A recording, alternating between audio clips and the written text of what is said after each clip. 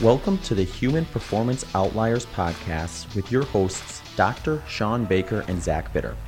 At Human Performance Outliers podcast, we dive into a wide range of topics revolving around health, nutrition, and physical fitness. If you enjoy the show and wish to support us, please visit patreon.com/HPO podcast. If you do not use Patreon but still wish to support us, please also consider checking out our PayPal page at paypal.me/HPO pod. The link to both of those can also be found in the show notes. Finally, please consider subscribing to us on your favorite podcast listening platform. Now, on to the next topic. Well, Zach, how long do you have? You have an hour or so, you think, or what kind of time frame are you in right now? Is that for me or? Well, for Kevin, did we have another one after this one today, Zach? I can't remember. No, I don't think so. Okay, I can double check though. I got to look through the schedule with you when we're done here, so that's cool. Yeah, Okay. I'm good until I just got a meeting at 2:30, so We should. I think that's plenty of time. Because it's what, noon right there, right? No, it's 11. I'm Central Time. Oh yeah, that's right. My computer's an hour forward. My computer thinks I'm on Mountain Time, and I'm actually on Pacific. Okay, cool. So, I guess, Zach, we're recording. Kevin, thank you for coming on. Give us a quick, just brief history, if you don't mind, and then we can get into some interesting topics. I know you are a dentist, Yep. and you've got some interesting thoughts on diet and stuff like that. Yeah, so first of all, it's an honor. Thanks for having me on. I appreciate it. So I'm looking forward to chatting. But yeah, as far as my history, professional and nutrition, it's not necessarily the same. But I've been a health and fitness. I say health and fitness. So it was really mainly geared towards fitness for the first 20 years or so. Body composition, muscle building, fat burning. And then it slowly transitioned. We could talk about why that transition happened. But yeah, I'm a dentist. I practice in dental sleep medicine, which is treating sleep disordered breathing, which basically ranges from upper airway resistance syndrome, which is a fancy word for snoring, through obstructive sleep apnea. I do pediatric dentistry a couple days a week, and I do a lot of writing and research in between. I'm sorry, I'm just going to jump into some questions because you said a couple things that I was interested in. And I want to talk a little bit about sleep apnea and snoring and some of the maybe root causes, or what do you find is kind of some main drivers of that? So there's a lot of different causes. The most common cause is being overweight. Being overweight and combined with age. Those two things, you get basically the tissue and the throat becomes more pliable, there's less muscle tension, and you're more prone to collapsing of the airway. So as a dentist, dentists can get advanced training in dental sleep medicine, which we treat it through oral appliance therapy, which basically splints the mandible in a position that keeps the airway open, kind of similar to if you're taught in CPR to lift the chin to open the airway. It's just a custom fit device that holds the jaw in that position throughout the night to keep the airway open. Is there anything to do with, and the reason I asked this, I was actually talking to Dr. Anthony J yesterday, and we were just kind of got onto the topic of breathing in general, and like whether specifically to running, but I think in general, this maybe has some application, is to be like a nasal breather versus a mouth breather. Is there anything is there a lot of sleep apnea things that are related to folks who just have like congestion in their nostrils or some other weird like nasal breathing issues that cause that snoring or that sort of a situation? Yeah, that's a huge thing. So nasal breathing is what you want to be doing when you're sleeping. And if you are congested, or if you have some anatomical issues, a deviated septum, et cetera, that predispose you to mouth breathing, that can also predispose you to apnea, sleep disordered breathing. So yeah, it's super important. And one thing I do come across, most people are nasal breathers when they sleep. They might say, I think I'm a mouth breather, but something like 98% of the population they're nasal breathers. You might go to sleep breathing out of your mouth, but most people transition to nasal breathing. unless they have some underlying issue. So it is related to apnea, but sometimes not the root cause. Yeah, I've seen some interesting stuff on the sleep apnea. It's particularly some people getting some success with the dental appliances. But as you know, it's better to probably just get away with the actual etiology, what's causing it. And obviously, obesity is being the largest one. That's certainly true. There's some people that have quote unquote central apnea where obesity may not be related. I'm not sure if we see a different treatment being efficacious for those people. I've actually seen some people with that situation where they were not obese, had the sort of central sleep apnea pattern, and they improved through lifestyle. So I think that also is interesting. So it kind of tells us. I think the research now is 70% of people that are obese have sleep apnea or at least some degree of sleep disordered breathing, which is, that's quite substantial.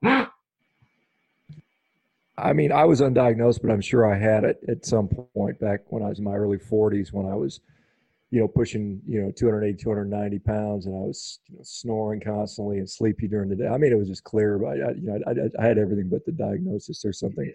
And you're a big guy, and usually, I mean, one of the risk factors you look for is like a big guy with a big neck, like big muscular physique predisposes someone to apnea. Yeah, I've got none of that now. I mean, none of it at all. I mean, I sleep like a rock and I don't make a peep, which is kind of nice. So it's better for my partner. My girlfriend appreciates it, and so do I, because I sleep well. So that's good. Yep. What I heard is Sean is a big mouth breather. Is what you're telling us, right? Well, it could be. Yeah, let's talk a little bit about dental health in general, because I mean, there's a lot of evidence out there that the kind of the mouth is kind of the dental health kind of is predictive of a lot of things. We see cardiovascular disease being associated with dental health. We see probably a lot of other things. You probably are better neurological disease. Talk about that. Yeah, let's talk a little bit about that. Let's talk about the importance of dental health, not just because your teeth don't fall out, but what does it mean for the rest of your body when you have good dental health or bad dental health? Yeah, what I think is interesting is, so dentists have a unique, I'll just call it advantage that some other healthcare professionals don't have, is that, we can look at the mouth with the naked eye and we could see pathology. Like, you can see teeth decaying, and like teeth they're covered in enamel. This is the hardest substance in your body. And you can see pathology eating through that substance. And we know it requires sugar and carbohydrate in order for that process to happen. And we can also see inflammation. So with periodontal disease, the inflammation of the gums, we can see that with the naked eye. And we know that diet plays probably the most significant role in this process. But we also know that if you have good oral hygiene, you can prevent some of that, some of these processes, even if you're eating a high sugar diet and a high carb diet. But what I think is interesting is, we know that, but once that sugar or carbohydrate gets past the mouth, it's almost like, oh, we assume it's fine then, once it gets into the body. And if you think about it, it's like, what's your oral hygiene of your body? Some people might say, oh, it's fiber, that's going to just, keep everything nice and clean. Or I think the best analogy would be exercise or working out would be the oral hygiene.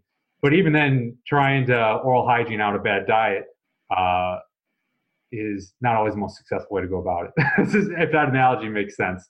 So, it's very indicative of systemic health. And I think I read a good amount of research, and one thing with researching and humans is this healthy user bias that's pretty much evident, it's pervasive through all of it. And I think we see some of that with dental systemic health, because, someone that eats more sugar is probably that it doesn't take care. Someone that's brushing their teeth and taking meticulous care of their mouth, they're more likely to be the kind of person that exercises and probably doesn't eat as much sugar. But I think there's still this oral systemic connection that is very clear. Yeah, I think the first time I got kind of interested in that topic was looking at the Weston Price Foundation, and they've offered a lot outside of just dentistry, but that's kind of where their roots were. And it is kind of an interesting just thought process to go through when you think of like how much dentistry work the average human has before they even turn 18. And it's just like you don't have to really be too conspiratorial to realize like, well, that just wasn't an option if we go back a few hundred years in terms of like real legitimate dentistry. So we're doing something differently. Yeah, and I mean, it's kind of a sad cultural thing. So I do pediatric dentistry a couple days a week, and I'm taking out teeth left and right all day long, and that has become a normal thing. It's like, oh, you just got to get some baby teeth pulled out. Like, yeah, the baby teeth are supposed to fall out on their own when the permanent tooth is coming through. But getting baby teeth chucked because of decay is like, that's not a normal thing. Like, just think if someone had to get, oh, we're just going to take your arm off because the bone's rotting out. Like, that, obviously we've just normalized some pathologies like decay, which I think is kind of a tragedy, because if we saw for what it is, it's like, look, your diet is the number one thing that's contributing to this. Poor oral hygiene as well. But one thing that you see in dentistry is people can get away with poor oral hygiene if the diet is right. Now, usually if the diet is wrong, it's those two things tend to go hand in hand. Someone that has good diet usually has good oral hygiene, and vice versa. But yeah. Yeah, I mean, when I was, I remember Wednesdays in the operating room, whenever I would operate, I'd be doing my knee scopes, shoulder scopes, knee replacements, whatever. And that was the same day that the dental guys would be ripping teeth out of the kids. I mean, a dental extraction day, they'd be full mouth extractions, 6, 7, 8 kids a day. And you go in the recovery room and all these kids are just screaming because their teeth is all pulled out. And it was just, as they wake up from the anesthetic. And so it was just amazing. And it was regular. There was no shortage. And the hospital said, yeah, it's actually a pretty good moneymaker for us, because we have so many kids where their parents stick them in the bed with a glass of juice, even a Coke or something like that. And they're going to sleep with a sippy cup full of sugary whatever, and exactly on out. I mean, it's just amazing that happens, and it's and I think it's unfortunately overrepresented in some of the poor populations where that's a common practice. Where I lived in New Mexico at the time, there was just it was like the Hispanic population, the Indian population. It was just that's what we would see by and large. I mean, it was just again, I think it was another issue with what people that are struggling to make ends meet have to rely on for their calories, and that's the problem of cheap calories. I mean, we have this belief that we're going to feed everybody cheap calories, but that comes with a significant, serious individual health consequence when you're feeding people, just as many calories as you can. And again, this goes to crops. Sugar is the most economical crop you can grow per calorie. I mean, that is the way you feed people calories, is putting them on sugar, and then beyond that, it becomes what we typically eat is the corn, wheat, the rice, soybeans, and so on and so forth. Yeah, I think the 4 staple foods of the world are wheat, corn, rice, and sugar.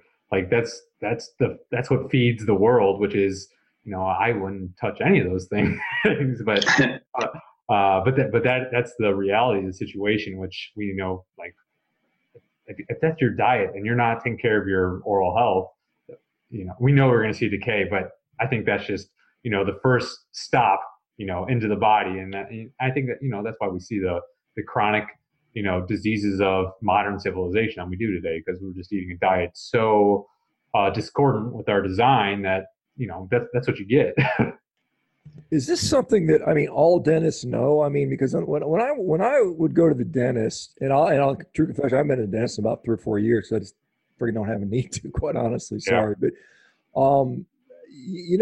I was never, ever once, did anyone ever discuss diet with me as a dentist? I mean, and I was, when I was going, every 6 months, get my teeth cleaned, and they were saying, yeah, you got some gum recession, maybe we can do a gum transplant, that type of stuff. There was no one ever suggested diet to me. And then when I went on a ketogenic diet, the hygienist remarked, wow, your gums are really looking a lot better. And now it's like, all the a little bit of sensitivity I had, the cold and hot sensitivity that I had, I could feel like the inflammation, that's all gone completely. I mean, my teeth are like, I didn't even think about it. You think about it, humans are the only creature on the planet that once you lose your teeth, we can still live, because we got the prosthetics and the replacements. But any animal in the wild loses teeth, I mean, that's game over. I mean, you're in trouble. You're done. And so, why is it that more dentists are not in there saying, look, change your diet? Or at least that's been my experience. And maybe it's just my example, my representative example. But do you find that most dentists don't preach diet to most of their patients? Well, so one of the things is you might have been what's called low caries risk, meaning like you're not high risk of having a bunch of decay in your mouth because you're taking care of your teeth, you're eating a healthy diet, etc. In that case, it probably makes sense that they're not going to counsel you too much. With someone with rampant decay, like that 100% has to be a discussion point. And so, I mean, with all the kids and their parents, like that, I'm always talking about that. I think probably some of it is, and as a healthcare provider, where it's like you're going to tell someone to change their diet. If they're not proactively wanting to do that, it's almost like you're saying it to say it, but like someone really has to want to make a big diet change if they're going to say, okay, stop eating sugar. Because general public is going to be like, okay, yeah, right. So I think a lot of hygienists and dentists focus more on the oral hygiene aspect of it, saying like, look, if this is what your diet's going to be, you need to be brushing twice a day. You need to be flossing every night. But that said, dentists are trained to talk about sugar, carbohydrates, and how the decay process works. Educate the patients so that they can make better nutritional decisions. Whether all dentists are doing that, I couldn't tell you. I wonder how much too, like I can just try to envision myself as being a dentist and having like the average person come in and clearly there being a dietary relationship with their tooth decay or whatever issue they were dealing with. And then I decide to try to educate them on nutrition. I would think that there's a fair percentage, if not the majority, that would basically just gloss over as soon as you start telling them that.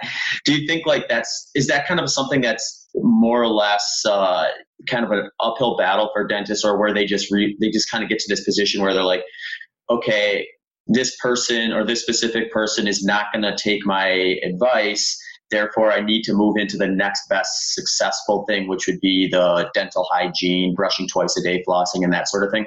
Yeah, I think that's exactly what we probably see. I don't think that's a good reason for dentists not to harp on it every single time. Like if I see a patient in 6 months and we're doing fillings, and I see him in 6 months, we're doing fillings again. Like I'm talking about oral hygiene, or not just oral hygiene, I'm talking about diet, because we know that's the root cause. And so just to ignore that just because they're not going to take action on it, I'm always like, look, I'm going to do my part of it. I'm going to hold up my end of the bargain and tell you what I think you should be doing. Whether they decide to hold up their end of the bargain, it's a free world. They can decide what they want to decide. But I guess that's my view on it. Sure. No, and I think that's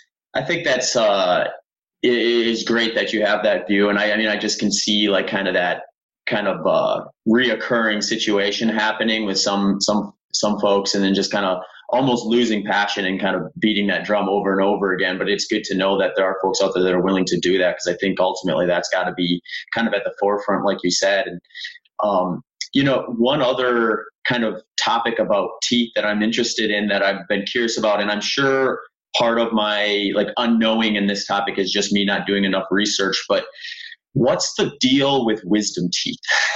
Because like when I think of that, I'm like, okay, like there has to be a reason for those. What is the reason for them, and why are we yanking them out? Well, I mean, you bring up a great point. So humans, as far as I know, we are the only primates that all our teeth don't fit into our heads. And there's a lot of theories on why this is. I think the biggest one is like our mandibles are not as big as they should be, and part of this is from developmental issues. So the reason we have our third molars, those wisdom teeth, is so that they're supposed to come into our mouths and we use them to eat. But the situation is a lot of people today, they don't have the space in their mouth in order to accommodate these teeth. So they get impacted. We got to take them out because they can cause issues. Sometimes they don't cause issues. There's no room for them. They don't come in, and it's no issue. Sometimes they start coming in at weird angles, so to speak, just because there's not room for them to come in at their normal angle. And this impaction can cause issues, cause pain. So that's why the oral surgeons are so well employed because they're getting these teeth yanked. And it's the same thing about orthodontics. Orthodontics and all these crooked teeth. If you go back through history, we're seeing worse and worse as far as orthodontics is concerned and tooth alignment. And it all comes down to, developmental issues, which I think, there's definitely, I would argue, diet reasons for that. Yeah, let's talk about that, because wisdom, you talk about wisdom teeth and not having enough room in the jaw for the teeth to come in, and why is that? I mean, what would be the point of having those teeth? I mean, my wisdom teeth never came in, and I was always, the belief that the human evolution is going towards a smaller and smaller jaw, which there's some evidence that may support that, and maybe that's the case. But it's also, if we look at guys like Weston A. Price, they find that people that have a sort of a soft diet, so to speak, like a soft modern Western diet, don't stimulate the jaw growth. So what's really going on there with why are we, what is going on dietary wise that potentially is causing, malalignment of the teeth or not enough room in our jaw for wisdom teeth? I think my guess is probably multifactorial. Like, I know as a kid, my diet was not, it was a standard American. I was a fat kid, and, we're doing all, that's when we're growing. That's when your brain's growing. And I always say, it's like, I wish I would have known, my parents would have known what I know, and, would have fed me appropriately. But I think a lot of it has to do with, if you're not getting we also know, like, we could look at height, like the Native American Indians, they were known for being, everyone was 6 feet tall. And now the average, male is, 5'8", 5'9", something like that. And so we're shrinking in a lot of ways. The brain is shrinking. So I think there's nutritional aspect to this. What exactly is it? It's hard to say. It's if you're malnourished, and it makes sense things aren't gonna grow as robust as they would with a more nutritionally complete diet. Yeah, the brain shrinkage thing is interesting to me, and I hadn't really looked into that much until Sean had mentioned it on some of the other podcasts we've done. And can you remind me again, like, what was our brain capacity at its peak versus what it is now? It was like 1,500 cc, I think, at its peak, and I'm not sure what it is now. Is it roughly around 1,250? I would say, something like that. Sean, you probably know better than I do. Like 1,200, 1,300. It varies. Yeah. Men tend to have a slightly larger brain capacity than females. In an event, it varies between different races, I suppose. We see some of the Asian populations have the highest, slightly more brain material than some other populations. Not to get into a racist argument, but that's just what the anthropologic evidence we have on this stuff. And, there's some thought, it may be, it's kind of interesting. We knew that Neanderthal had a larger brain than Homo sapien. We know that we've kind of interbred with Neanderthal. And so the populations that have a higher percentage of Neanderthal also have a slightly larger brain. And that would be the Asian population, which is kind of interesting just from a purely, evolutionary anthropologic standpoint, not to impart any intelligence sort of data to that. But yeah, we do see that, modern Homo sapien probably peaked in brain capacity somewhere around 100,000 years ago, maybe up until about 50,000 years ago with like Cro-Magnon, in early, Ice Age Europe. So that was kind of our peak as a species.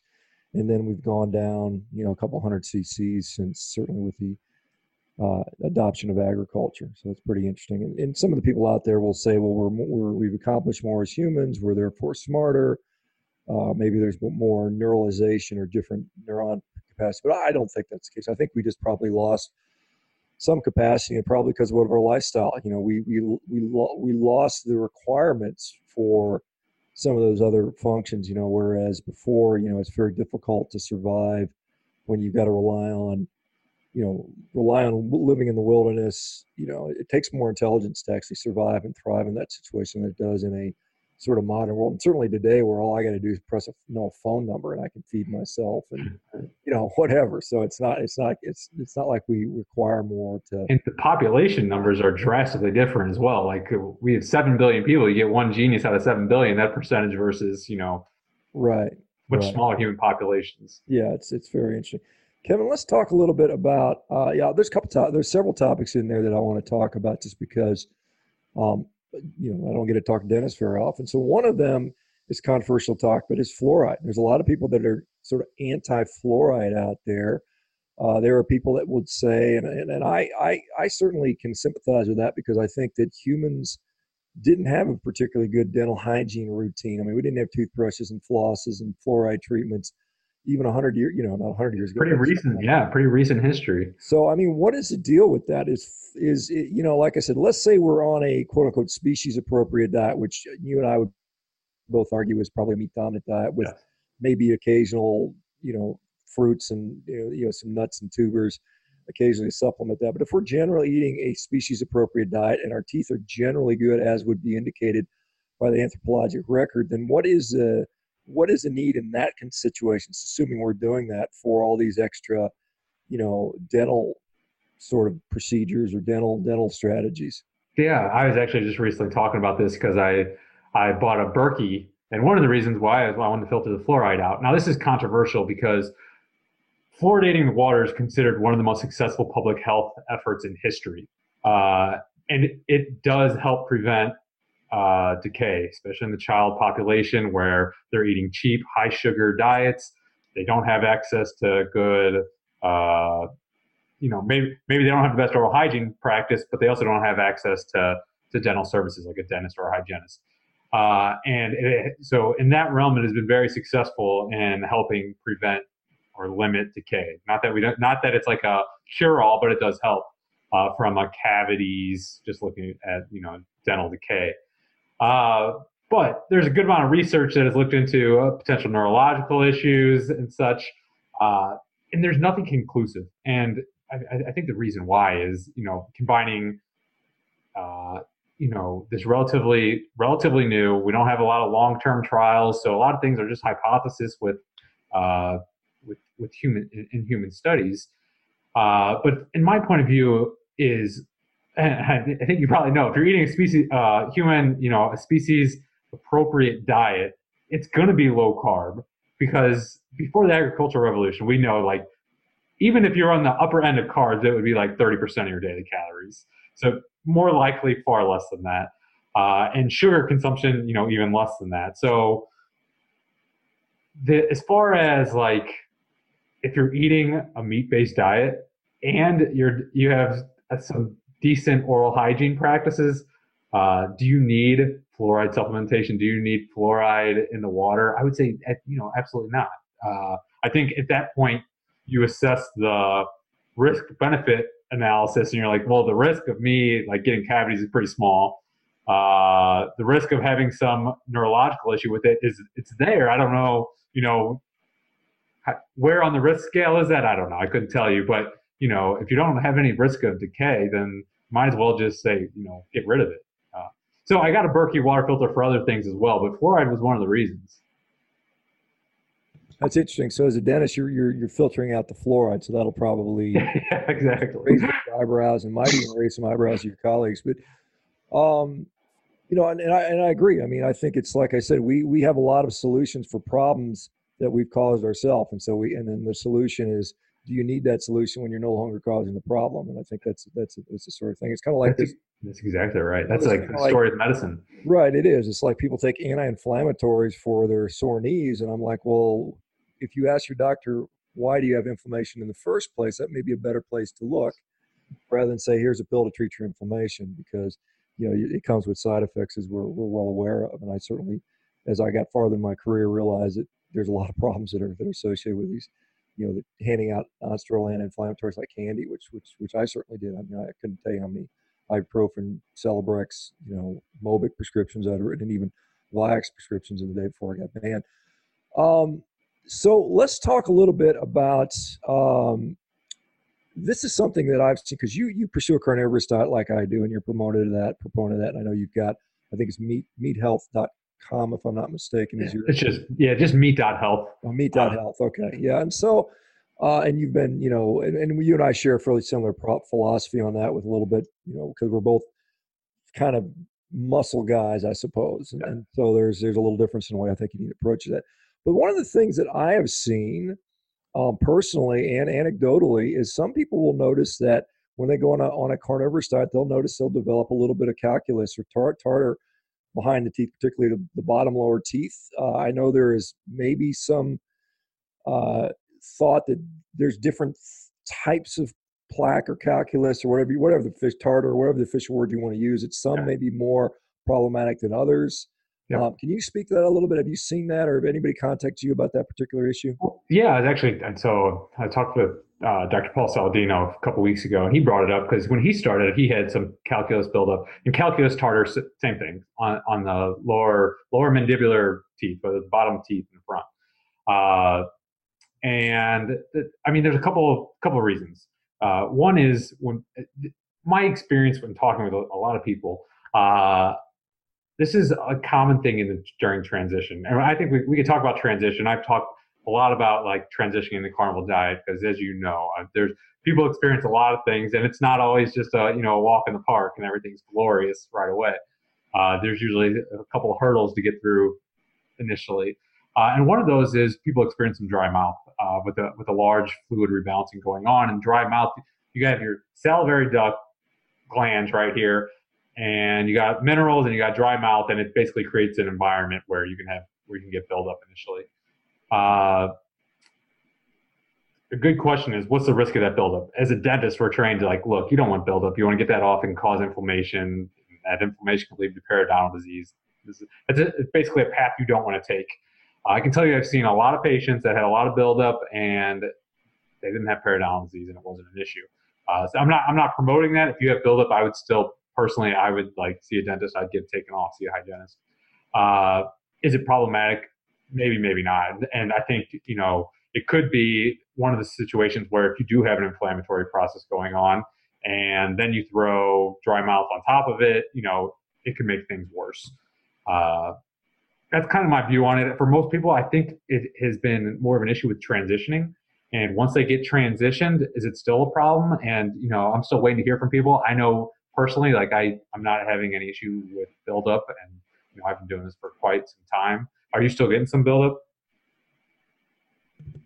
Not much. A little bit from time to time, but I find that it very easily comes off. I can easily just grab my finger and go pull it right off. So it's not like it's rigidly adherent, and so and I've got no gum issues whatsoever. Like I said, it's like before. I had this sort of receding gums, the sensitive gums, the temperature sensitivity in the gum area. You could almost feel like, if you sucked in air hard enough, you could feel the exposed nerve endings, by the roots and stuff. And now none of that. None of that stuff going on at all. Let's switch gears a little bit and talk about something that is another issue, because a lot of people that are adopting plant-based diets seem to have dental issues. There's some literature that supports that. Have you encountered that much in your practice as far as people having issues with either gum issues, teeth issues, cavity issues, or I've seen people talk about mineralization problems with their teeth. Have you seen that being associated with that particular type of diet? I see what you're saying. The fact of the matter is 99% of the patients I see are on a plant-based diet. They may not call it that, but the majority of their calories are coming from plant-based foods. It might not be a whole plant-based food diet, but it's coming from flours and, the things we talked about. Grains, sugars, vegetable oils. That's basically what their diet's made up of. So, most people I see, very few of the patients I see are on meat-based diets, like real meat-based low-carb diets. And so it's hard to make that comparison.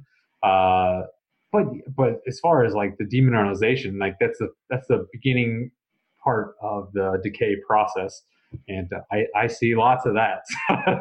So I think that what would be interesting is if we get a practice set up for just meat-based eaters and a practice set up for more standard American plant-based diets, and compare the two environments. The fact of the matter is the amount of patients we see in this category over here right now is still quite small. Whereas, the plant-based diets is quite large. So there's going to be a lot of, bias, because I see the decay and I see the patients, most patients are on a plant-based diet. So that correlation is pretty easy to make. The other category, I don't see very much. Yeah, I think that's an interesting way to look at it. And most of us don't realize, when we talk about standard American diet, that it is a plant-based diet. 70% of the calories are exactly. plants, and only a small maybe, like I said, if you exclude dairy from the diet, then probably something like 10-15% of your calories come from actual meat. Exactly. Which is we're very much on a plant-based diet. Should be the exact opposite, but we're flipped upside down. Yeah, and like I said, I think if you would look at what maybe we'd argue that if you turn it the other way, where 70% of your calories come from meat, you probably would see a tremendous improvement. Assuming that those other 30% aren't just pure sugar and junk food. I mean, it's probably a very good strategy overall. What is so? Let's talk a little bit about because how long have you been doing this carnivore thing, Kevin? I know it's been a year plus, 2 years, something like that. Where are you at? Yeah, I recently just wrote up on my a post on kind of my journey thus far. It's been about 2.5 years, and I've done various forms of the carnivore diet within those 2.5 years. So it basically, for some background, I started 2016. I was doing a ketogenic diet, and I'd done ketogenic diets before that, and I cheated on the ketogenic diets. I would cheat on them with protein because, from a body composition standpoint, to me, going below 1 gram per pound of protein was, I knew that was not an optimal situation for my goals, muscle building and fat loss goals. But in 2016, I decided to go what I would call full keto to really get deeper levels of nutritional ketosis. So I limited protein to a degree, and I lost a ton of muscle. And not only that, I didn't find I was doing it for the mental benefits of it, and I didn't necessarily find the mental benefits with it, which eventually led me into I started researching plants and eliminating plant-based foods one by another. And I wrote about that research, the health dangers of a plant-based diet. I wrote a little ebook that people can grab for free online. But I started eliminating plants, and before I knew it, I was just eating meat.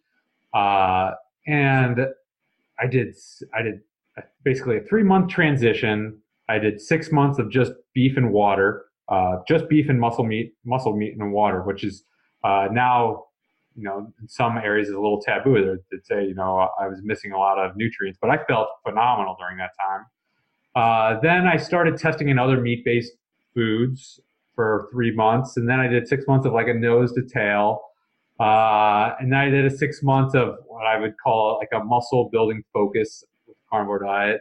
Then this summer I did it was actually less than 3 months, but I got to my fat loss goals, and I gave myself 3 months, and I did it in like 6 weeks.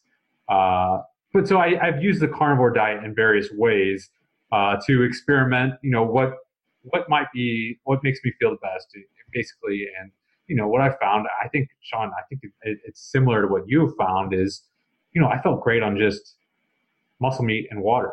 I threw in some organs and they were great. No bad consequences, but I only noticed one thing with the nose to tail. And that's when I would eat liver, I'd have a greater amount of satiety with less food. But besides that, I felt good. And a lot of people ask me questions. I think most of the questions I get around the carnivore diet are for body composition reasons. They want to know, can I build muscle on this? How do I do it? How do I lose fat? Because we see different results. People who start on the carnivore diet, some people gain weight initially, and if they don't have the right expectations in mind, like that, they're going to be disappointed. They need the right plan. So that's what I've talked a lot about. So I just did those experiments for myself to just kind of show people, hey, this is what I would do. So it's been 2.5 years or so. That's a long answer to the question.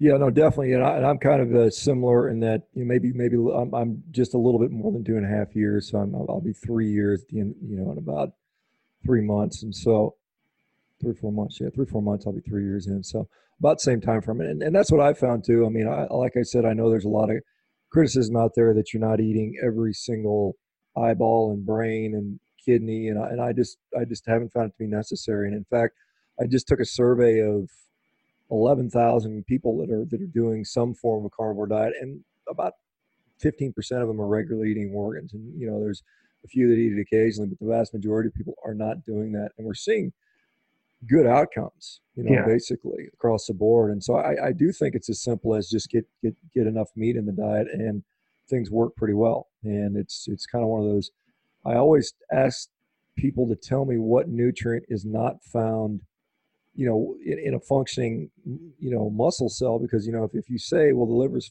high in vitamin A, well, are you saying that your muscles use no vitamin A whatsoever? And if the answer is, well, yes, they do use vitamin A, then I said, well, then it's there. It has to be. And the amount is basically going to be adequate amount. And I often say it's appetite that directs you to the adequate amount. Because I think the reason we have an appetite is to get nutrition. And if we're not getting enough nutrition, then we're hungry. And one of the problems is people on the standard American plant-based junk food diet are always friggin' hungry because they're never getting nutrition. And that may be why, like you said, when you ate liver, you had a higher amount of nutrition, your appetite waned a little bit, which is fine. I mean, that's certainly, there's nothing wrong with it. There's nothing wrong with eating it. But I think at the end of the day, your appetite will direct you. Some people say, well, you might eat more calories than you otherwise would in muscle meat. But I think it depends on who you are. Like guys like myself and you that are focused on, wanting to maintain and put on lean muscle mass, which I think is tremendously important as we get older. I mean, hanging on to every single molecule of muscle you have is an incredibly important task. Then I think, getting, enough food to do it is important. Yeah. And I think what's interesting, because I agree 100%, and where I think that appetite is what I find really interesting, and it's really from a body composition standpoint, because I still have very much in that, I like to optimize for it. And as weird as I think I am, there's a lot of people like that, and it's fine. Maybe it's vanity and whatnot, but who cares? If you want to look good, you want to look good. But when it comes to macronutrients, there's a lot of interesting discussion around, what's ideal, because I know if I stick more to ketogenic ratios, which would be 70% fat, 30% protein, my body composition won't be as I would like it as much as if I eat a higher fat. So I eat higher protein than most carnivores do. I'm probably closer 60-40 days with 50-50. And one thing I do know is I can gauge, people worry about eating too lean. And one thing that maybe it's just you get intuition over time, but it's like, I know if I ate too lean, I'll feel hungry for fat. And it's like, it's hard to explain, but it's like, okay, you just eat a little bit more fat in your next meal and all is well. But people worry so much about rabbit starvation and things like that. I think a lot of these worries are unfounded. I'm like, look, it's not, so. Yeah, it seems to me like if you are going to find yourself in a situation where you're eating too lean long enough to have health consequences, you have been slapping down hunger signals for quite a while at that point. Like, I mean, I don't think I've ever eaten nearly lean enough to get into a situation even close to something like that. But I'll tell you, like, even when I'm following a really strict keto style diet, and one of the big calling cards of the keto diet is like you don't get hunger pangs, so you can really control the amount of food you take in a lot easier. And I think that's like more or less accurate. And I certainly can tell you that when my carbs are at their highest, I do get hungrier quicker than I do when I'm following a strict keto diet. But even when I'm doing a strict keto diet, if I'm doing enough workouts and enough like volume of training, I'll get a hunger signal when I'm actually hungry. And it's like you said, that's when you start to crave the fattier cuts of meat and stuff. You start getting a hankering for like salty bacon versus, a more lean cut of meat or something like that. Yeah. And I know if I just eat fatty meat or versus lean meat just to appetite, I'll eat more fat. Like I'll gain more fat because I'll eat more with the fat, at least from a caloric standpoint than with the lean meat. I think it's interesting. I'd like to do more research in this area, but I think this might be one of the few things that are slightly gender specific, and it might just be with people's goals. But I find women tend to do better with higher fat to protein for most. I'm going to overgeneralize here, but for a lot of women's body composition goals, they do real well with fattier ketogenic, I'll call them, ratios. And I think men, and I'm going to overgeneralize again, but with their body composition goals, tend to do better when they eat a little bit leaner. That's very general. It's what I found, talking with a whole lot of people, and it's what I found true with myself. But it's just, something that I think is interesting, and for people, I think it's worth experimenting, because I've gone the very fatty ketogenic ratios, and I've gone very, very lean. And if people are worried about going lean, there's probably I've tested the limits of eating just protein, like very, very lean, for a long period of time. And I haven't died yet, but I pushed those limits quite far. And so I know people worry about eating too much protein, and I don't think for most people that's should be a top of mind issue. Yeah, that's actually an interesting topic. And, we had a guest on not too long ago, Dr. Stacy Sims, and she doesn't necessarily see eye to eye with us with the overall kind of keto carnivore style of nutrition, but she's very well versed in the differences between men and women, nutritionally speaking. And one thing she mentioned I thought was really interesting is we were talking about just, dieting or weight loss in general in men versus women, and just the way your body responds to the presence of low energy intake. And like she said, like a lot of the men, they can sometimes go like, upwards to 9 months without their body kind of rebelling hormonally. Whereas the women might have a hormonal like rebellion within like 4 days or something like that. So that window of time seems to be pretty drastic between men and women when it comes to that. So maybe that's got something to do with the more classical ketogenic approach working well for women, because they're not sending their body that signal of like, there's a higher ratio of non-energy based food, I guess is what you maybe consider protein, versus energy based food that you consider fat at. That's super interesting, because I've done a lot of diet strategies over the last 2 decades, and one of the things that I would do would be carb cycling for that very reason. And now, I think when I did this last fat loss cycle, I explained it. And I got some videos if people want to dive more into it, but I said I didn't do carb cycling. I did fat cycling. Basically, I would have every 3 or 4 days, I'd have a higher fat, more ketogenic ratio day. And then I would have 3 or 4 days where I would go back to my high protein, I'll call it moderate, medium fat levels. And I do that mainly for the reason that you just talked about, was the body will, and whether men are fast or slower adapters to this metabolic decrease, but like we know if you drop calories, like your metabolism's following. How long does it take to catch up to that? Is probably a matter of, individual difference, but that's something. So for someone that wants to get extreme fat loss, or, with body composition goals, that it's very important to have in mind that metabolic drop is something that's fighting against you. And taming that in various ways is super important. Yeah, I mean, I think the back to the rabbit starvation thing. I think the rabbit starvation occurred because people had no other option and choice, and they were only allowed to eat lean meat because that's all they had, and that's why they got rabbit starvation. The modern situation where I can go to the grocery store exactly. and buy the type of meat I need, it doesn't put you in rabbit starvation. So you can certainly eat lean for a while, and then, like you said, at some point your body's going to say, "Hey, man, yeah, you don't feel good." Fat. And I think it's about getting adequate fat. I think that one of the problem is, we realize that fat is essential. Fat is good for us. We need fat. We don't have to gorge on it. When we get into the ketogenic space, we have people that think fat is, you got to just keep pounding fat. And I think that's a little bit problematic for people. I think a lot of people end up not losing weight or gaining weight because of that. And I think we have to realize that, we need enough fat, but we don't need to just gorge on it constantly. And our body will kind of tell you, and that whole thing with the fat cycling, I've done that myself. And we had Joe Binley on a while ago, bodybuilder, talking about the same thing. And basically it's, eat lean for 3, 4, 5 days, and then throw some fat back in there. It's the same thing as carb cycling. It's maybe the carb cycling is really energy cycling. And it's just, I'm going from a relatively low energy period of time to a higher. And I think that's maybe as simple as it is. And I found that as well. I find that I can go, when I want to make the effort, a lot of times I don't care. I'm happy to sit, a higher body in a reasonably good level of body composition, not worry about the I need to get down to 8% body fat or whatever. And I think, you talk about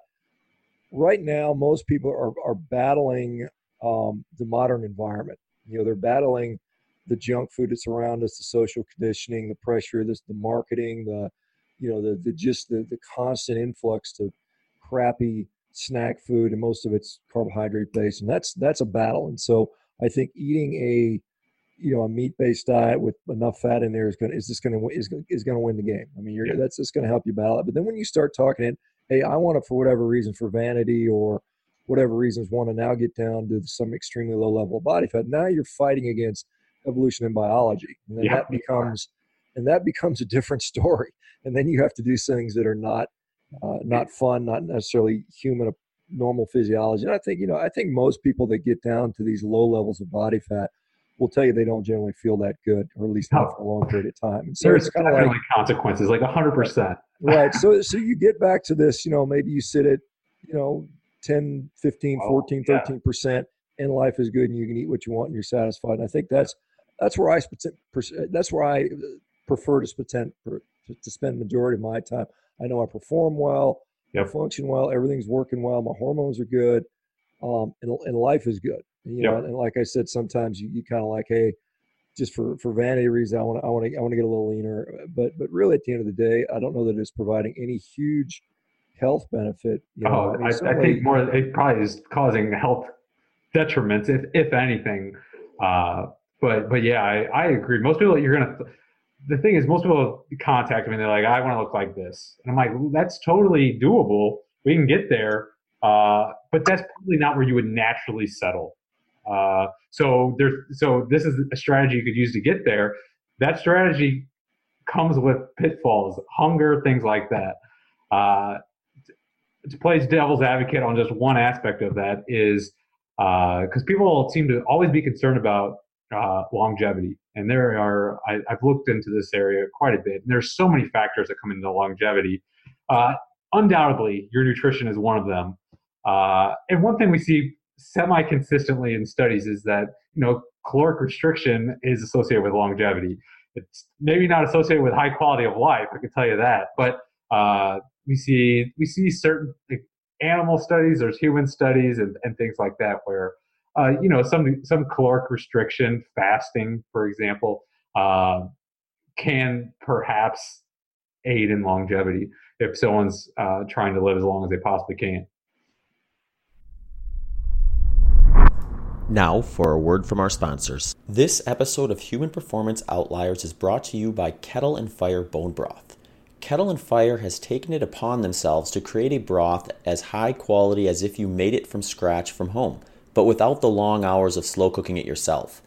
I've personally been drinking bone broth since I first read about it back in 2012, but when Kettle and Fire first started making their broth, I became an instant fan. It has all the benefits of my made-from-scratch version, but without the 24-hour slow cooking process. The bones they use always come from organic, grass-fed sources. I'll drink it straight out of the carton or use it to slow cook a roast. If interested in more potential health benefits of bone broth, check out chriskresser.com/The Bountiful Benefits of Bone Broth, a comprehensive guide. If you like what you see, check out Kettle and Fire and let us know how you used your broth. For 15% off, head over to kettleandfire.com/Zach. That's KETTLEANDFIRE.com/ZACH for 15% off. Now, back to the show.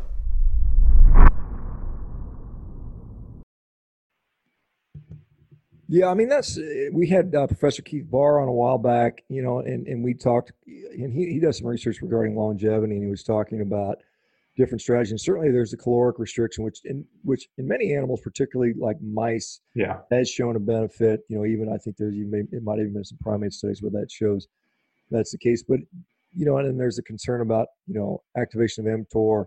But he also points out that in the absence of caloric restriction or in the situation where you're getting higher protein, if you then couple that to resistance training, the same effect seems to occur. So I mean, there's maybe two strategies. You can calorically restrict and kind of limp along fairly frail into a long life, or you can eat a little more, have a little more protein, and then resistance train, and then also have a long lifespan, and then perhaps be a little more functional. And so my bias is, I want to be able to do stuff. I don't care if I live to 100. If I'm sitting in there watching TV and watching life go by, I want to be out there moving and being active and being able to still participate in life. Yeah, my bias is, look, I want to feel the best today. I would like to have that feeling go as long as possible. But I think there's a lot of people.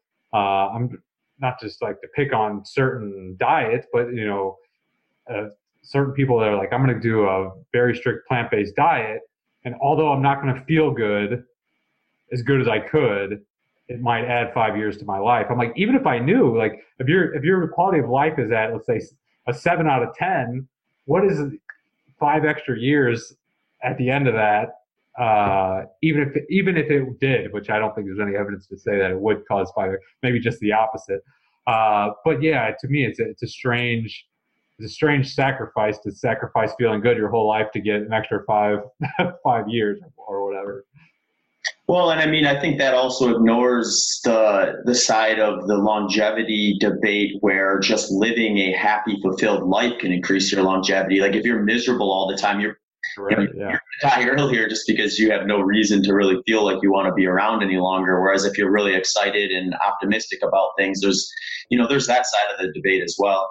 Yeah, and that's probably even more substantial than we realize. I saw something recently where like the number one factor for longevity was the quality of your relationships and your purpose towards your work. It's like those don't really have anything to do with your nutrition. So if your nutrition's causing you to suffer every day, and might as well get the things that move the needle and feel good.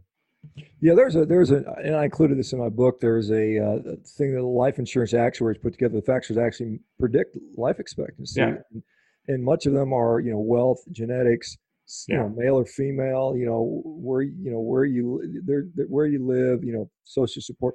All of these things have a significant role, and nutrition's in there, but it's only one of about 10 factors, and it's certainly not the major one. So when we look at these longevity studies and people claiming that these people ate this and that and they live this long, well, it's like, okay, that's one numerous factors. And so it's really missing out on one of the things where we can extend life quite a lot of years, where that life is very, I mean, my grandma's a good example. She's in her mid 90s, but the last decade of her life she's had, severe dementia. So it's like, from a longevity standpoint, 95 years, like that's a long time, but what's the actual longevity of that life? Yeah, I mean, same thing. Both my grandparents died at 94, and my grandmother was demented the last 10 years of her life. And grandfather was still with it, and he was kind of fun. He was a great athlete. He was a Golden Gloves champion boxer, fought, undercard with Joe Louis, Max Schmeling. Oh, wow. 30s, he's a scratch golfer, pro baseball player. It's a great athlete, and he was he's a welder, just a hardworking guy his whole life. And, he made it to 95. And he was sharp as a tack, and then he just died of a heart attack, at 95, which is, I think, that's how if it was me, that's how I'd want to go. It's one of these things is everybody's like, well, heart disease is the number one killer. I'm like, well, that's fine, sure. But how would you rather die? I mean, when you ask these people that you like, well, would you rather have cancer? Would you rather have dementia? Would you rather have some, suicide? I mean, what are, depression, suicidal depression? What are your options here? We're all going to die of something at some point. And if it's me, hell, heart attack at 95, good, I'm done. Yeah. That works great for me. So, I mean, I think this sort of myopic slow death on heart disease. Yeah. And granted, most people die of this, but guess what? Everybody dies regardless of their diet. This is the number one killer. And you're going to get something that's going to happen. So I think it comes to quality of life, quality of function today, and what's going to get you there. And this, what am I going to die of when I'm 70 or 80 or 90 is really not that important, quite honestly. Yeah. Kevin, what, I want to get back a little more to the dental stuff because we got you on here. Do you find that, are you seeing is it possible to dramatically change the health of your dental health, your oral health with diet? And then how long does it happen? And what's been the best strategy for you and the patients that, I assume you've had some patients that have actually listened to you, and what things have you seen as possible?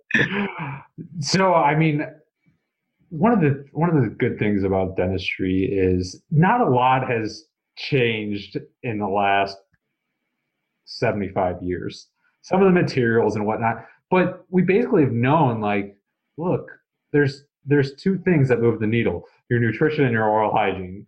And so if you take care of the nutrition, which that's the hard one, like getting someone to change their diet that doesn't want to change their diet, that's as Zach was talking about, that can be a very big uphill battle. And just eating one less dessert a day, a lot of times that's not enough to move the needle, because you're still eating, like we talked about, like you probably have 70% of your diet some kind of plant-based food that has carbohydrate in it. And so what's more successful is if you could tell people like, look, you spend 5 minutes a day, 2 minutes in the morning, brushing your teeth, 2 minutes in the evening, brushing your teeth, a minute flossing every night. Like that'll move the needle because you're keeping your mouth clean. You're getting the sugar, as we tell the kids, you're getting the sugar bugs off your teeth. And so, I mean, but the thing is, it's not like this only works for some people. This works for everyone. Like if you don't eat sugar and carbohydrates, or you take good care of your oral hygiene, like you're not gonna have dental problems. It's not like maybe it'll help. There is, like everything, a small genetic component, but as I think you guys know, like humans are far more genetically similar than we are different. Even among different species, we're far more similar than different. And so, I mean, those two strategies, like it works. So it's not like a mystery of if they follow the two steps, then they'll have success. If they don't, then they'll have varying levels of non-success.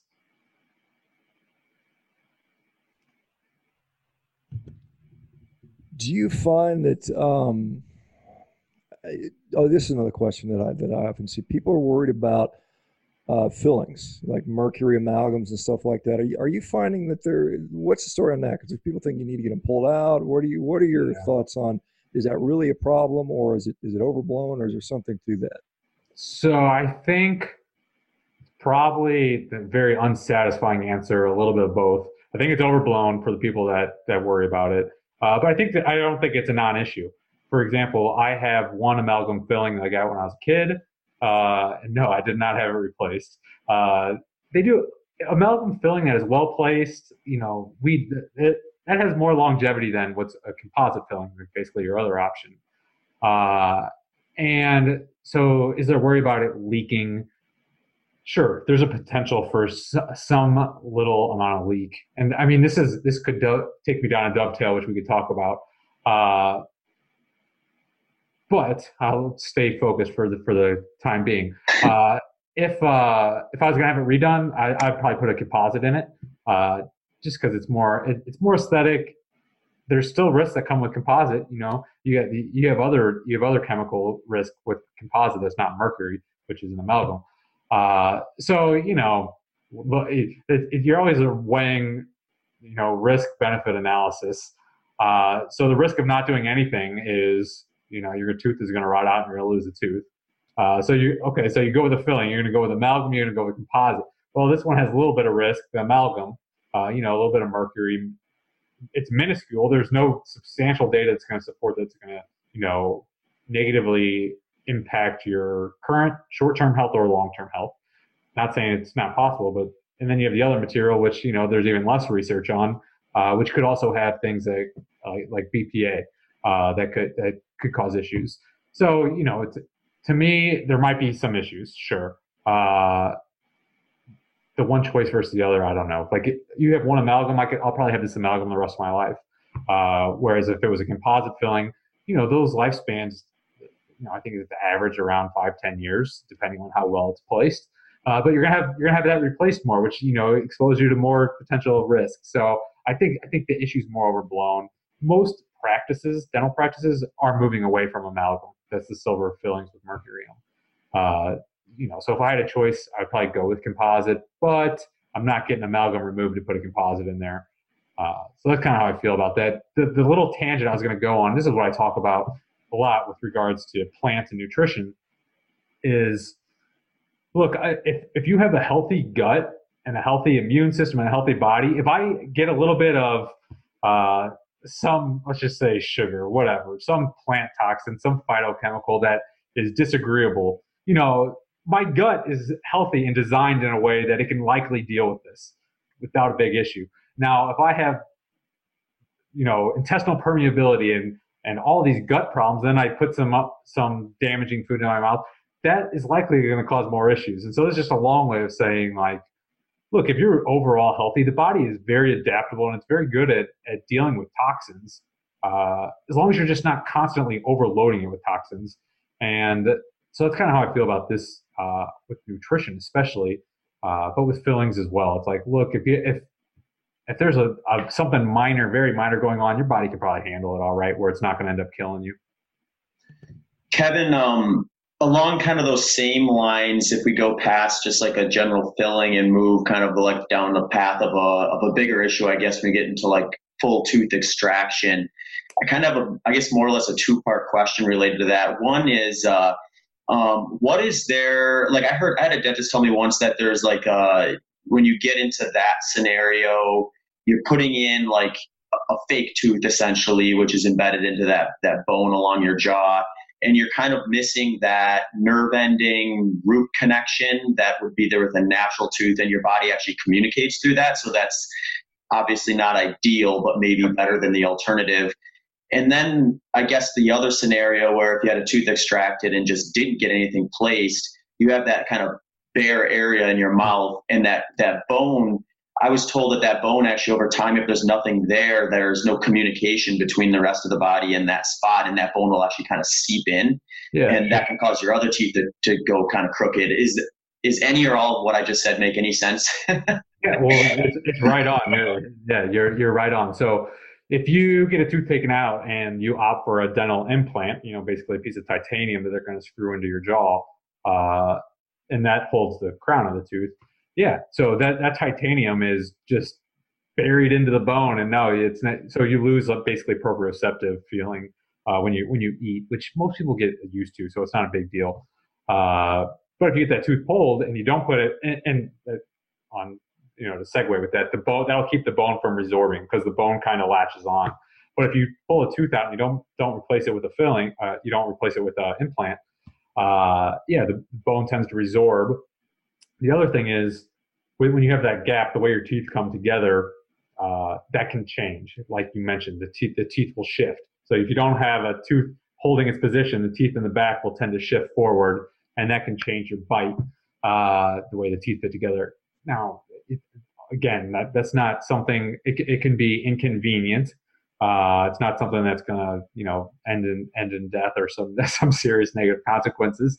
But I mean, if you're missing a tooth, but if you look on the flip side, it's easier to keep those teeth clean. So people that don't floss, when you floss, people don't realize this. You're cleaning the insides of your teeth where the teeth touch together, the contacts of your teeth. And if you're missing a tooth, you obviously don't have those contacts, so it's easier to clean.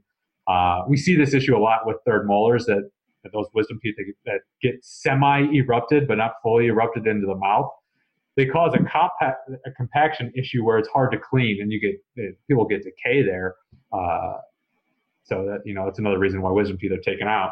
But yeah, just to answer your question, you're right on the money. Both those things do happen. That's interesting. And just want to follow up question with wisdom teeth too. Like if you are talking to someone who has their wisdom teeth but don't notice any like pain or anything like that, yeah. I guess maybe I should rephrase that. Like, is there a way for a person to kind of have an idea if they should get wisdom teeth or consider getting their wisdom teeth taken out without actually going into a dentist and having them examine that? Or is that something where you just have to get in there, look at the anatomy of your own specific kind of bone or tooth structure, and then decide if it's going to cause disruption or not? Yeah, I wouldn't recommend someone without like some training trying to make that decision on their own, because x-rays are going to play a part in that decision. So yeah, I will say this about it. We live in a society where it's become very much the cultural norm just to get your wisdom teeth taken out, and more people get them taken out that don't need to than probably should. And because there is risk associated with taking out wisdom teeth, especially if they're impacted and they got to go dig for them and things like that. So I think we are a little bit, if you go to an oral surgeon and he looks at your third molar, it's kind of like the nail hammer. It's every, nail. A hammer looks like a nail, whatever that saying goes. If you go to an oral surgeon, he looks at your third molars and it's questionable. Well, he's just going to take them out. That's what he's trained to do. So, I do think we take out a little bit more third molars than need to be taken out, but that's that. I would still just rely on your dentist to kind of guide you through that one.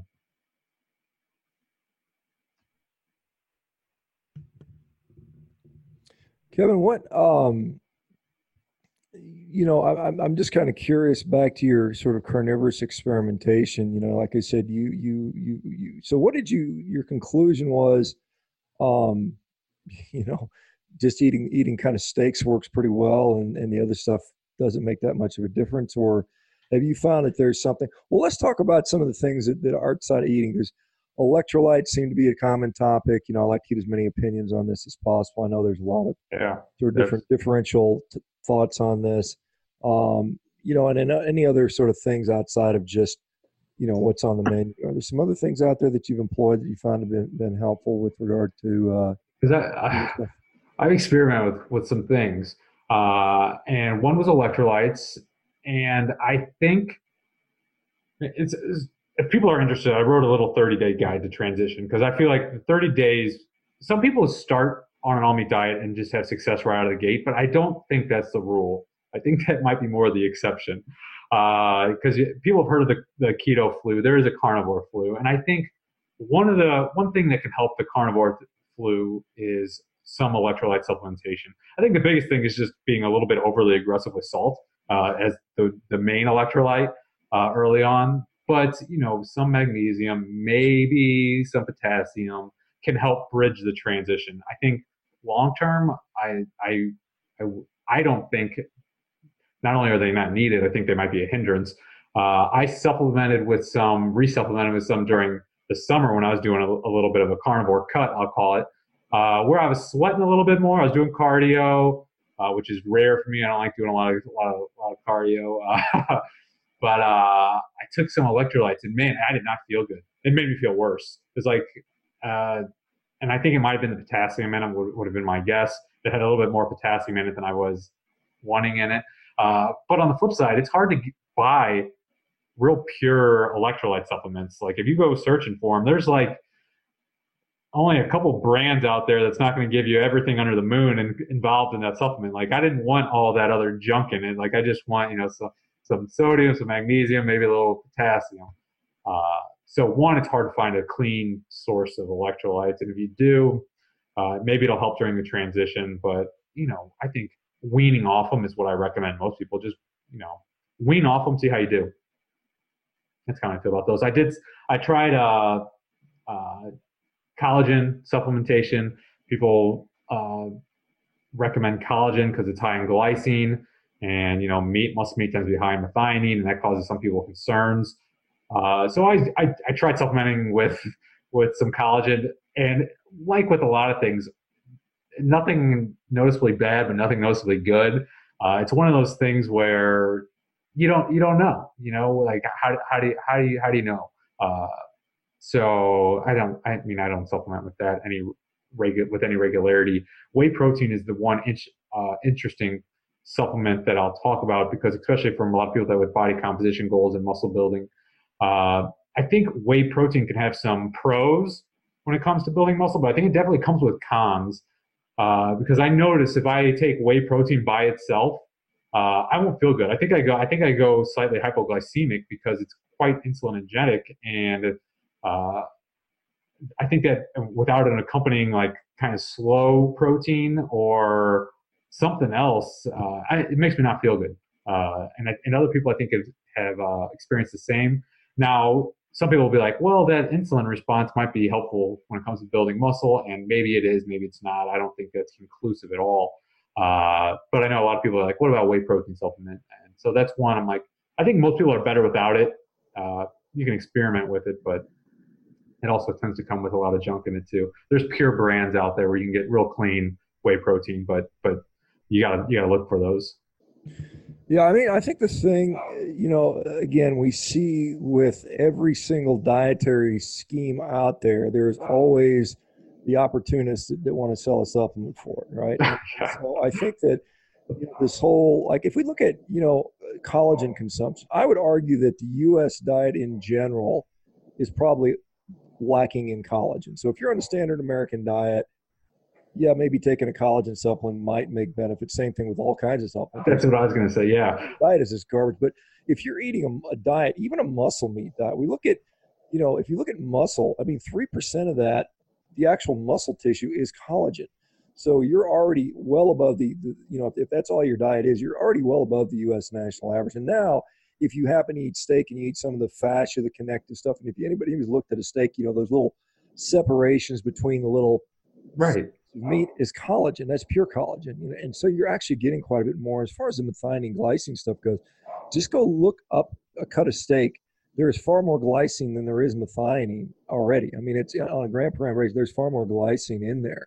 And so it's not like you're not getting glycine. Now, there's some people say that the optimal ratio is skewed so much farther that glycine should be 20 times what your methionine intake is. And that's, again, this has to do with some rat studies that we looked at. And again, when we're assuming rat studies extrapolating to humans, I think that's a big leap to make. And I think there's a lot of that's a lot to sell, someone taking a supplement on just based on a rat study. And that's where that data is coming from. And then also something that research I found that was interesting is that when I looked at this, because I got in a conversation with Paul Saladino on this, and he's a big proponent of, the glycine and all that stuff. And I said, look, Paul, there's studies out there that show when humans are not ingesting glucose or galactose, which is milk sugar, part of lactose, when that's not in the diet, then the glycine absorption is much higher. And so it may be the fact that if you just eat the steak without the sugar, the normal carbohydrate, the glucose, then you're absorbing more glycine anyway, so it may become another non-issue. And so it's,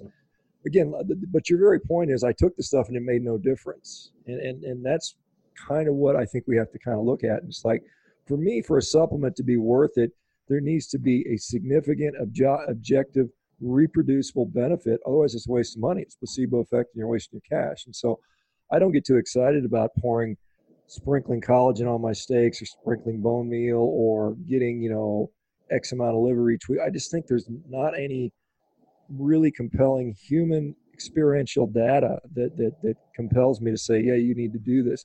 Is it going to be harmful? Probably not. Is it going to maybe cut into your steak budget? Probably so. Where do you want to spend your money? And I think it's fun to experiment with, and I'm all for people doing it. And I don't tell people not to do it, but I think at the same time, you need to have an objective, verifiable result that makes you want to do that. Otherwise, it's a waste. Because I cannot tell you. It's hard to verify. I mean, I've been lifting weights and training for 40 years, and I've seen so many supplements and products come and go. And the ones that tended to work were often illegal, and the ones that were, like the steroids and stuff like that. But the ones on the market that have actually shown actual efficacy long term have been things like protein, have been things like creatine. The two that you're going to get with your meat. Creatine has been shown to be, and like if you're eating a meat-based diet, you're basically maxing out creatine stores anyways. I did experiment with that a little bit. I was like, okay, let's add creatine back in. And usually if your creatine stores aren't saturated, you'll hold a little bit more water. Usually it's noticeable on the scale. I didn't gain an ounce. Weights didn't go up in the gym, nothing like beta alanine. But with meat, you're more than getting all you need. So it's like the few supplements that if someone had asked me 5 years ago, what should you take? With a meat-based diet, like you're already getting it all. The only other thing would be like a DHA, EPA, whether it's cod liver oil or whatever, krill oil. But like with meat-based diet, again, I wouldn't take that. This is more for people on a plant-based diet. I'd be like, you should probably take creatine, beta alanine. You might get some help, some fish oils. You might get some help, protein supplement. But like you said, like these are the things that you're getting in a meat-based diet. Yeah, the only exception that I think for some people would be caffeine, and a caffeine has its pros and cons. And so I never liked coffee, I never drank it. And so for a short period of time, I experimented with taking a caffeine tablet, I was on a carnivore diet.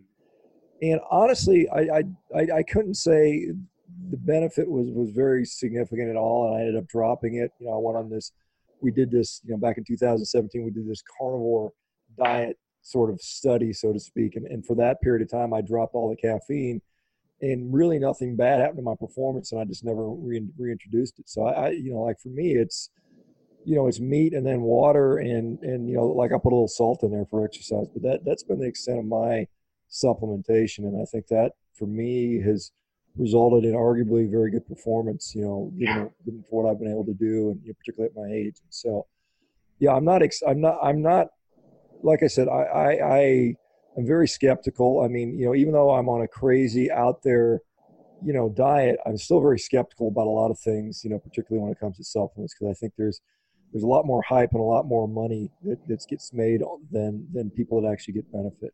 Yeah, and there are some risks with supplements too that I think people ignore. Like I was talking about vitamin D the other day, and there's research that's like, look, if you're taking a vitamin D supplement, you probably need to be taking a K2 supplement as well. But people don't. That's through, it's hard. You're trying to balance all these things with supplementation, which it's like, look, you're not gonna do this, right? You need a whole food piece of meat in order to get, the balance that your body actually needs. And so, yeah, for most people, I say, look, supplements, if there's any benefit, it's going to be negligible to not noticeable. If there's downfalls, they're there. So, and people ask me that about coffee. That's a common question. And I've taken coffee in and out. And when I have coffee, I think what's important is when I drink coffee, I'm not drinking it because I'm going to try and convince myself that it's some health food because of the polyphenols or whatever. Like, when I drink coffee, I'm like, look, if I'm doing this, it's just because I want to drink a cup of coffee. And if anything, it's net neutral or net negative. But I'm not going to act like I'm getting healthy because I'm drinking coffee.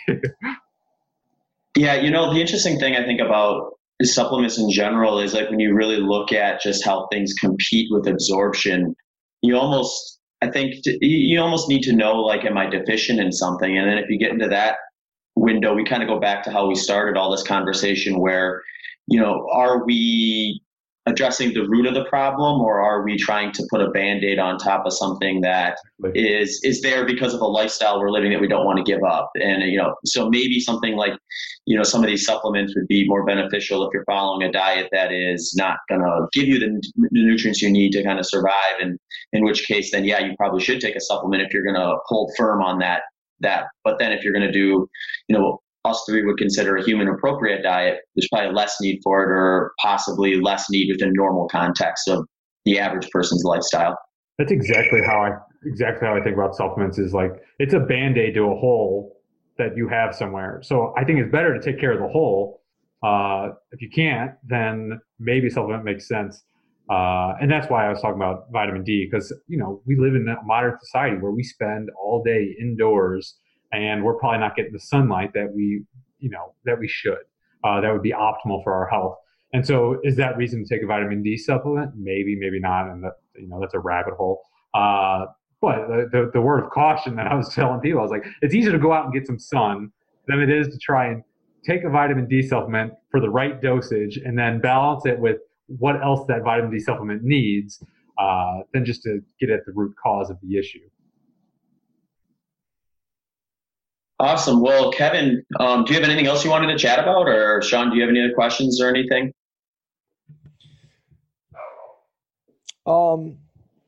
Yeah, I'm trying to think. I'm sure there's a few other things that we could chat about. I'm just trying to think. I've got to go run and do another podcast in 10 minutes, though. So unfortunately, we'll knock it down. Maybe we'll get Kevin back on for a second round here in the near future. Kevin, thank you so much. Tell everybody where to find you. I know you've got good information on, diet in general, carnivore diet. People use you as a resource. Tell us where to find you with that stuff, and then we'll wrap that up. Yeah, I do a lot of writing, a lot of research, and probably the easiest thing is I send out a weekly newsletter and all my newest stuff there. So it's just at, kevinstock.io or meat.health. Those are the two places. Perfect. Thank you so much, Kevin. Hey guys, thanks for having me on. It's fun. Yeah, Kevin, thanks again for coming on the show, and I'll link those links to the show notes for our listeners so they can head over and check out what you're up to. Otherwise, we'll look forward to having you on down the road again. Sounds good. Thanks, guys. Hey folks, Human Performance Outliers podcast is growing, and due to the growth, we are looking to take on some new sponsors. So if you feel like your company or organization would be a good fit for our audience, please do not hesitate to reach out to hpopodcast@gmail.com. Thank you. Thank you for listening to this episode of the Human Performance Outliers podcast with hosts Dr. Sean Baker and Zach Bitter. If you enjoyed the show, please consider following us on social media and checking out our websites. Links to those can be found in the show notes.